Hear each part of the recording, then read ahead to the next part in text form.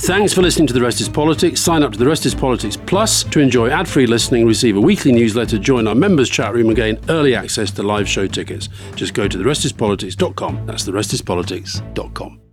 Imagine a place of your own in your name. A place where all your stuff is. Where there's a dinner table and a family around it. Virginia Housing makes it possible for thousands across the Commonwealth with our special home ownership programs, including loans, grants, and free classes. Because when we help people buy homes, their communities thrive. Click to learn more about Virginia Housing and see how home helps everyone. Find a fresh take on a fall getaway to Wilmington, North Carolina and beaches. Enjoy hiking trails in a state park, fresh seafood with a side of live music, and fall festivals galore. Then live it up along the Riverwalk in Wilmington's historic downtown. With 3 island beaches, Carolina, Curie, and Wrightsville, and a vibrant downtown, you get the best of the Carolina coast all in one place. Plan your fall getaway at WilmingtonandBeachesVacation.com. How do you make a vacation last? How do you hold on to the joy, the clarity, the calm? Easy. You go to Aruba. You'll spend your time relaxing on cool, white sandy beaches and floating in healing blue water. You'll meet locals brimming with gratitude for an island that redefines what a paradise can be. You won't just feel great, you'll feel relaxed, renewed, and ready for life. That's the Aruba effect. Plan your trip at Aruba.com.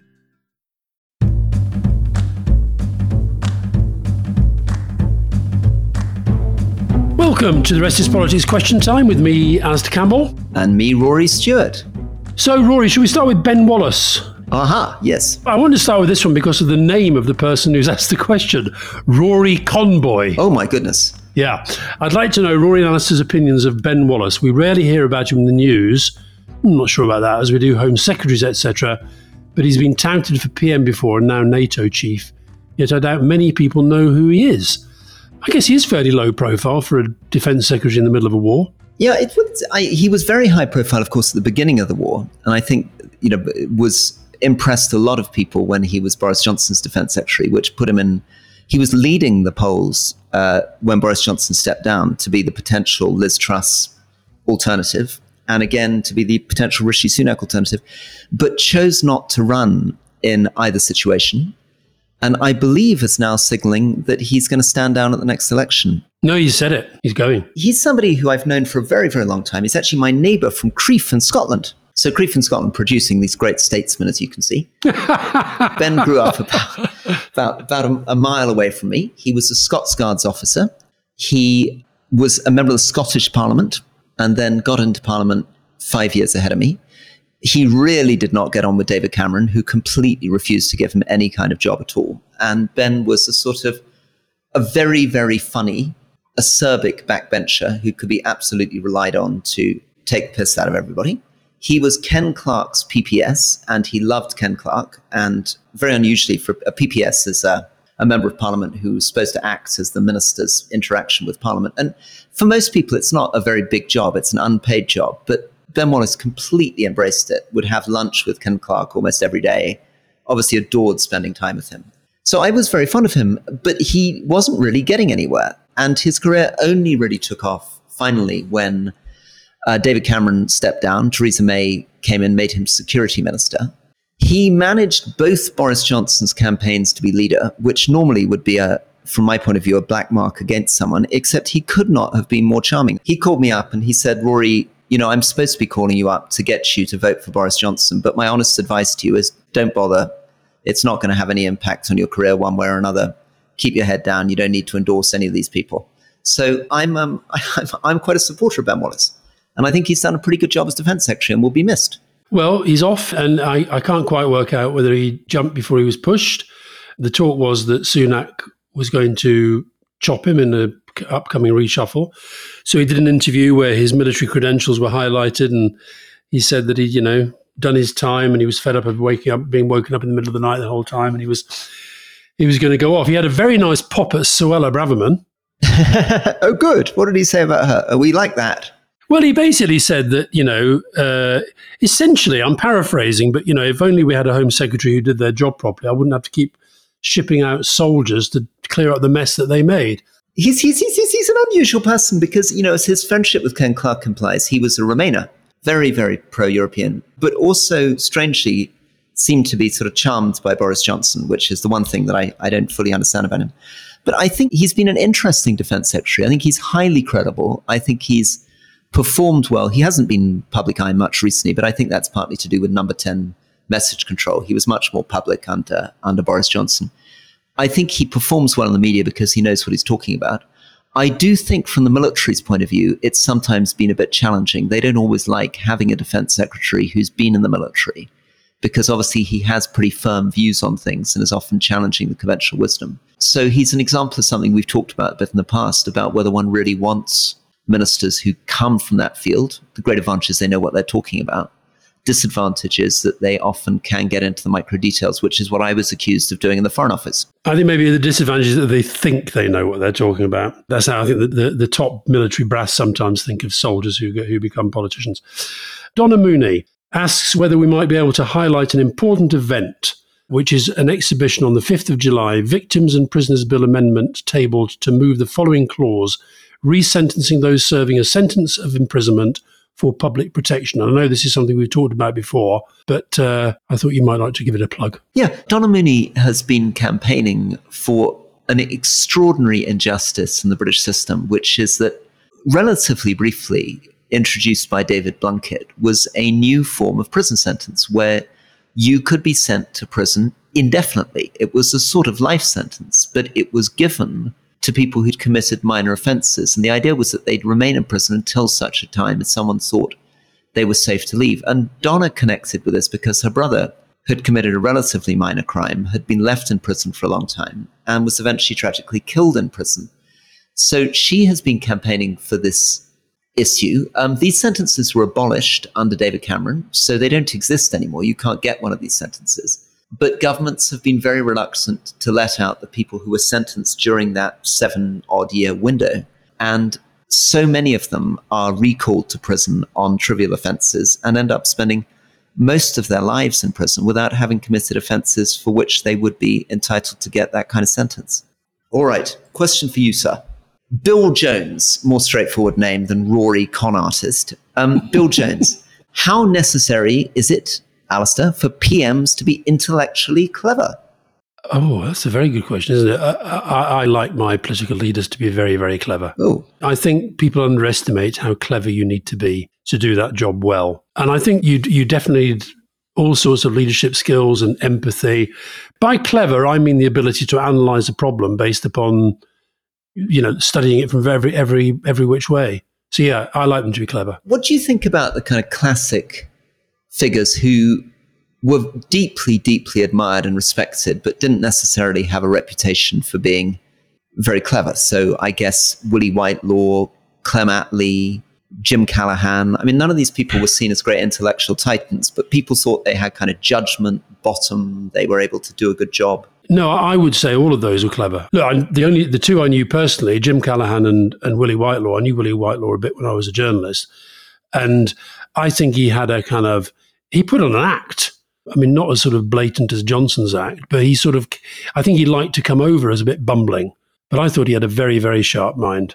And Jim Callaghan, likewise, I think was acutely intelligent. It depends what we mean by clever, I guess, because you also do need in politics, you need to be a bit streetwise. You need to be able to look after yourself in whatever circumstances get thrown at you. I think that's what Michael Ignatieff struggled with when we talked to him on leading. Yeah, and definitely in American politics, there's a strong urge to not come across as being too clever by half. So I remember LBJ, Robert Carey's book is full of examples of LBJ being as kind of coarse and outspoken as he possibly can be. When he talks about the CIA, he says that the CIA remind me of a cow I used to have in Texas called Daisy. Whenever I was trying to milk it, its tail would flick the shit into the milk. But that's quite clever. That's quite clever. And I don't think LBJ was foolish, but he definitely didn't go for intellectual name dropping. Now, what about this one from Heilgast? Politicians always seem to want to reform public services. Should they look closer to home? Should there be a complete reform of the House of Commons, the House of Lords, the electoral system, MPs' expenses? Should every aspect of our politics be looked at to bring our system up to date? My answer is yes. 100%. 100%. We desperately need to bring our system up to date. I think that the problem is, of course, we'll get into the devil details how we do it, but I think a proportional representation system that would allow new parties to emerge, so these sclerotic old horrors of the Conservative and Labour Party can be disrupted a bit. I think a chance to have a properly appointed professional House of Lords, which wasn't stuffed full of aging old politicians and Boris Johnson's spads, would be a great step forward. I think much stronger local democracy, much stronger local mayors with proper fundraising powers. Anything from your side on that? Well, I think this goes back to what we talked about in the main podcast. I really, really, really hope Labour get into this in a big way. And Angela Rayner, I think, was putting her toe in the water of it in her speech last week. So, yeah, look, this is what I mean. I think that this isn't about tax and spend. This is basically about saying one of the reasons, I mentioned that polling that was presented to the Tony Blair Institute conference that Keir Starmer spoke at, it could not be clearer that people don't just think the country's stuck, they think that our politics is part of the problem. So if it's part of the problem, you have to change it. Very good. I've got one for you. Ryan Whale. I have a question possibly more for Alistair, but would love to hear about Rory's experiences. I'm 28 and already a senior person in my company and flirted with Labour over standing as a councillor. I suffer with depression and during these episodes feel guilty about losing my edge when it comes to my work. Often senior individuals are less inclined to talk as they feel it could undermine their position. What are both your experiences on this and could you share any advice? I'm going to give you that one. Well, I would say don't feel guilty. Just, go with whatever those feelings are. I get that. I get times when if I'm in the middle of a depression, when I feel worthless. It's not just, I just can't do anything. But I have to tell myself in those situations that there are lots of times when I do a lot. So I think it's sort of retaining a sense of your own self and your self-confidence when you're depressed is very, very, very, very difficult. But keep going. All you can do is keep going and understand that 99 times out of 100, you're going to get through it. I must say, by the way, I got a wonderful letter the other day from a guy who had read my book, Rory, which is called... But What Can I Do? Thank you. And on you're going to remind people what my book's called. Your book is called Politics on the Edge. Available for pre-order now, coming out in September. This is the time to get the pre-order of that rare first edition copy for anyone listening. Sorry, that rare first edition copy, Rory, they just press a button now and they come out. I mean, honestly, it's like, if you're going to at least keep it serious, that's like the Brexit £12 trillion deal, the rare first edition copy. Anyway, this letter came from a gentleman by the name of Stephen Lister. And he said that as a result of reading my book, But What Can I Do?, he decided to become a candidate in his local council election. And that is part of what I'm trying to do with the book, is to get people to think whatever's going on in their life, they can give something a go. So well done, Stephen, and good luck. And I hope you win in your upcoming by-election. Very good. Listen, on this, there's a lot of skullduggery going on, and it's happens we've seen with the Labour election, so with Jamie Driscoll and things we've been talking about. It's happening with the Tories too. There's people are getting in touch with me with stories of individual constituencies shifting the dates of their selection to make sure they can manoeuvre particular candidates in and other particular candidates out and all this kind of stuff. Part of the political reforms we need is much more clarity and transparency about the way these people are selected, because in some of these seats, particularly safe seats, Labour or Conservative, it's the sort of primary selection that determines who's going to be the Member of Parliament, more almost than the general election. Yeah.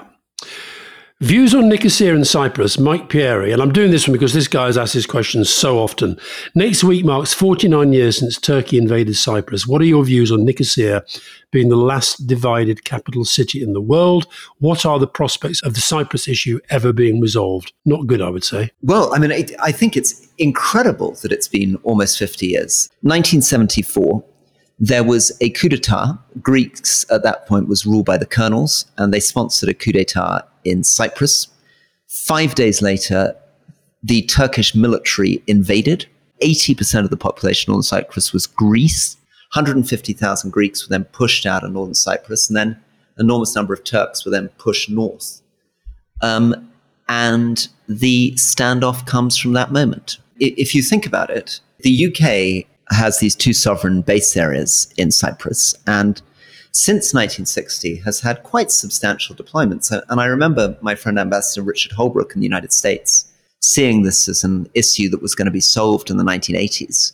But we're still in a situation with very, very significant presence and essentially a frozen conflict between Turkey and Greece following an invasion, and a situation that defines the European Union because the votes of Cyprus have huge consequences in terms of things like Turkish accession. And very sadly, in a way that nobody could have imagined in 1960, something that I can't see an easy way towards solving. And one almost gets the sense as 50 years pass that people give up the energy. I mean, it is the negotiations just keep going on, don't they? They'll have another round and then another round. And I guess quite a lot of the people who were involved in the negotiation at the start will be dead. They'll have died before this thing got resolved. Here's a little quiz question for you, Roy. I know you love your history. What was the name of the British general who drew the line on the map of Nicosia that led to the divide? Oh, my goodness. I don't know. What's the answer to that? The answer is Peter Young. And I only know that because somebody sent me something to read about this a few weeks ago. Right. Lots more questions to come, Alistair. Let's take a quick break. Okie doke. Spring is a time of renewal, so why not refresh your home with a little help from Blinds.com? Blinds.com invented a better way to shop for custom window treatments. There's no pushy salespeople in your home or inflated showroom prices. Free samples, free shipping, and our 100% satisfaction guarantee can put the spring back into your step and into your home, too. Shop Blinds.com now and save 40% site-wide. 40% off at Blinds.com. Rules and restrictions may apply. Imagine a place of your own in your name. A place where all your stuff is. Where there's a dinner table and a family around it. Virginia Housing makes it possible for thousands across the Commonwealth with our special homeownership programs, including loans, grants, and free classes. Because when we help people buy homes, their communities thrive. Click to learn more about Virginia Housing and see how home helps everyone. This episode is brought to you by State Farm. You might say all kinds of stuff when things go wrong, but these are the words you really need to remember. Like a good neighbor, State Farm is there. They've got options to fit your unique insurance needs, meaning you can talk to your agent to choose the coverage you need, have coverage options to protect the things you value most, file a claim right on the State Farm mobile app, and even reach a real person when you need to talk to someone. Like a good neighbor, State Farm is there.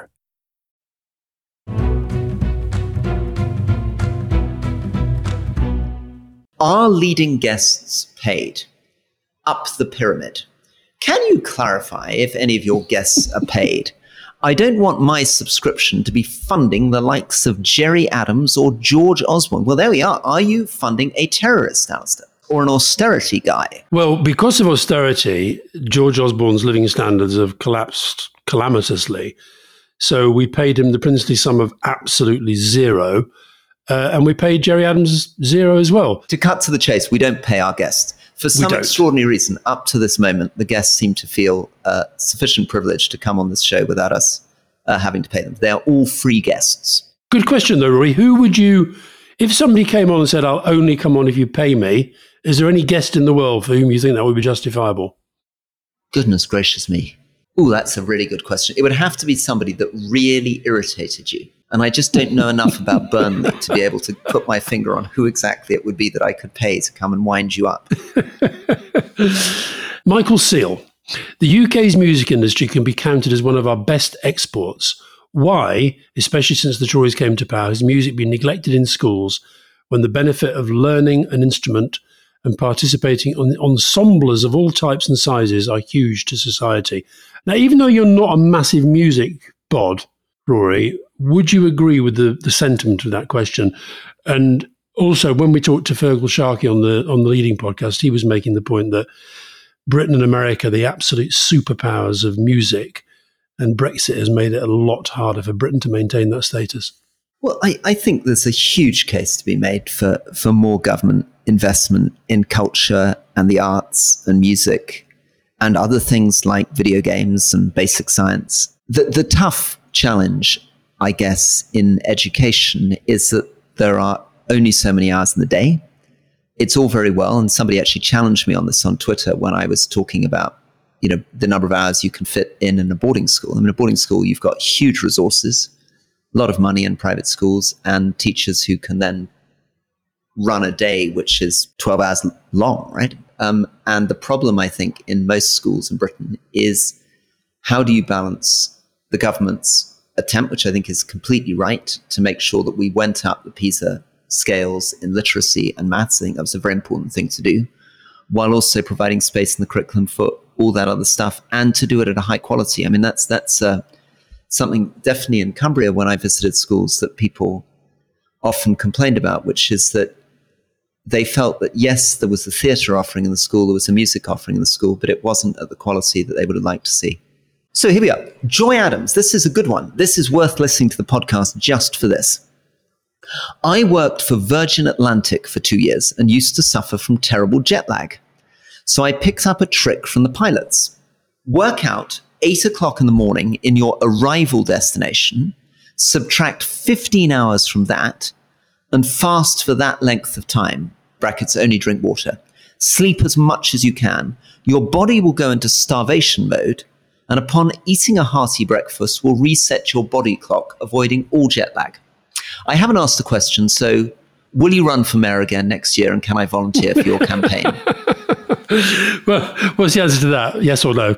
Oh, I'm afraid I don't think I'm going to be doing so. If I do run for mayor, though, Joe, I will definitely be in touch. Listen, I saw that question, and I was, as I confessed on the main podcast, I was about to take a flight, and I just couldn't work it out. I mean, I used to be really good at maths, but I don't understand how that works. And also, I'm very worried about pilots doing long haul without having any sustenance at all. That's a good point. So how do they, so tell me what you have to do. So let's say I'm getting a flight. So this is something called, I think a lot of the listeners will know about this. This is called ketosis. So many people actually think it's quite good for you to do a 15-hour gap between meals. Many people skip breakfast, skip dinner now. It's kind of intermittent fasting because your body begins to digest toxins, is the claim, by driving your body into ketosis. But there's no doubt at all. I wear one of these Oura rings, which monitors my sleep and readiness. And it is total night and day. If you have a very light supper or don't have supper at all, you sleep so much better than if you have a meal, let alone a meal and a drink. Well, I should have done it because I slept about an hour and a half last night. Lady Girasol, she actually asked about 4 questions, but I'm going to give you this one.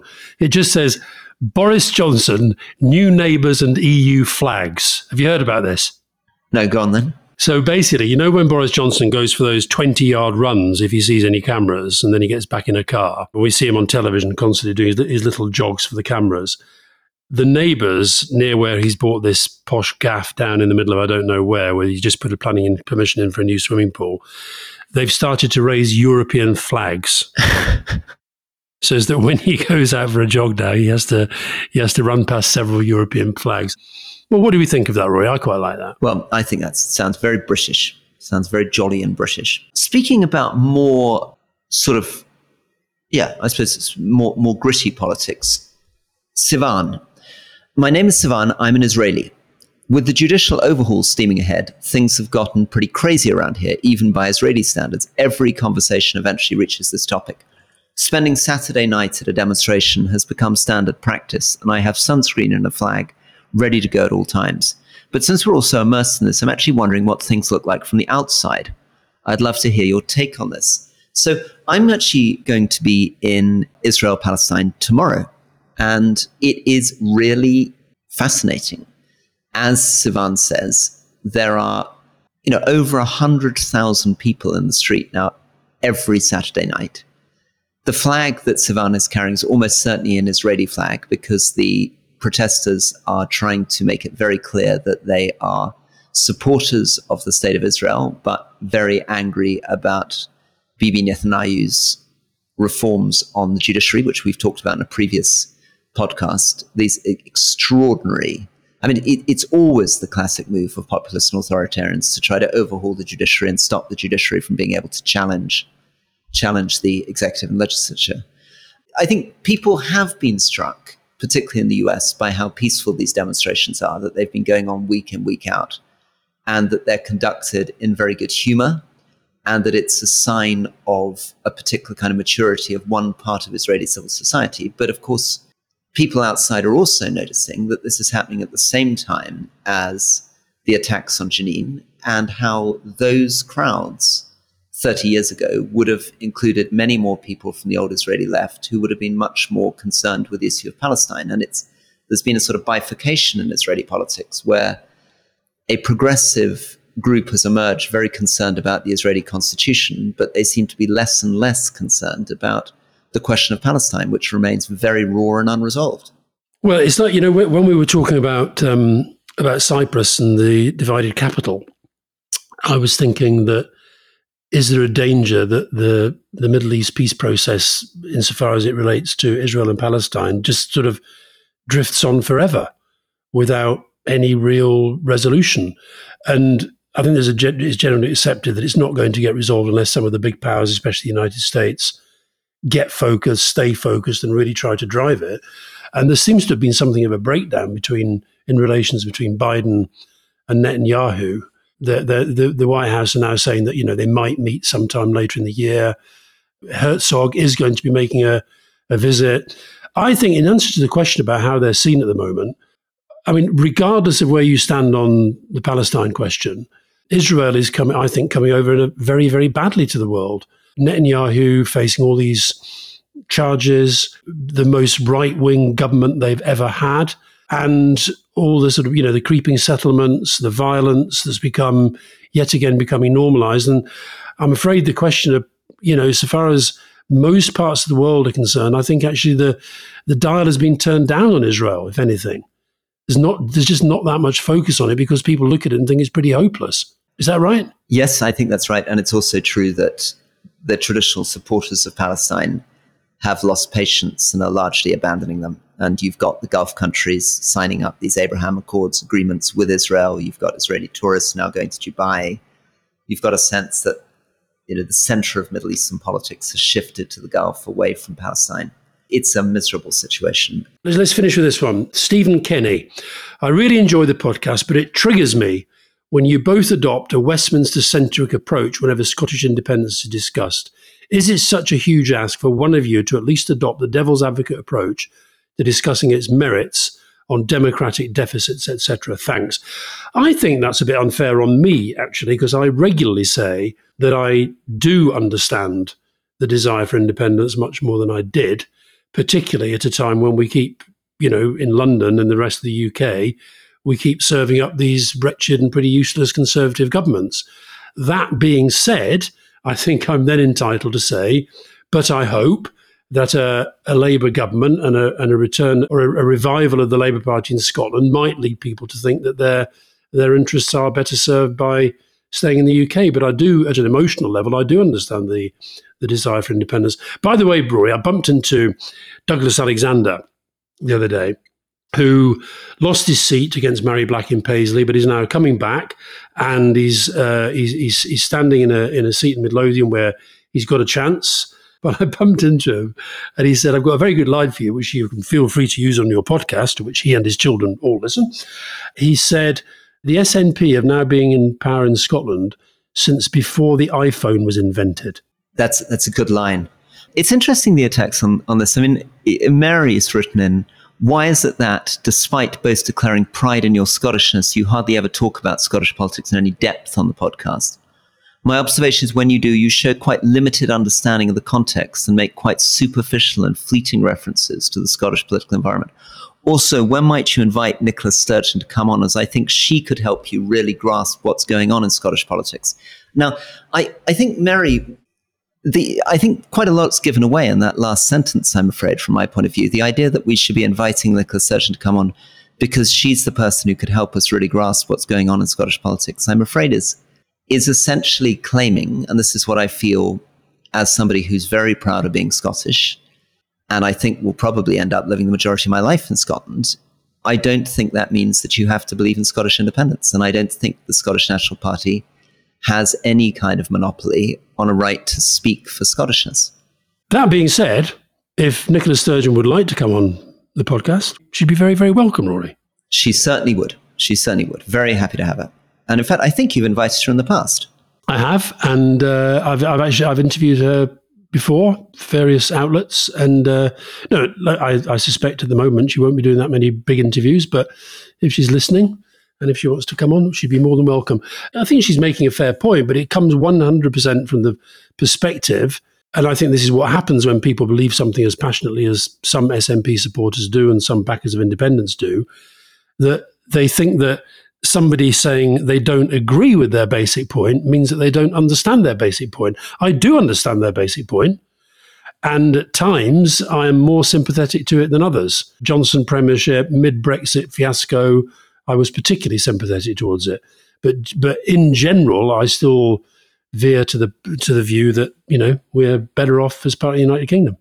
Yeah, I mean, if I can push back at Mary, my view on this is that I think that the belief that you can make your problems better by cutting off something else, which is basically what the Brexiteers believed. They thought that all their problems came from Europe, and if they just got rid of Europe, everything would get better. And I often feel that some of the SNP rhetoric suggests that all the problems in Scotland come from Westminster, and if you just got rid of England, somehow all Scotland's problems would be solved. I think that's doesn't work at any level in life. It's like feeling that if you cut off your friends or your relatives, somehow your life will be simpler and better. Generally speaking, the problems that we have in our own countries are 95% within those countries, and blaming some other force or assuming that by lopping off you're going to make your life better, I think is just something I disagree with. I don't like the idea of making yourself smaller. Yeah, well, that is definitely the argument against Brexit for sure. Okay, on that note, Alistair, let's bring it to an end. All the best. Bye-bye.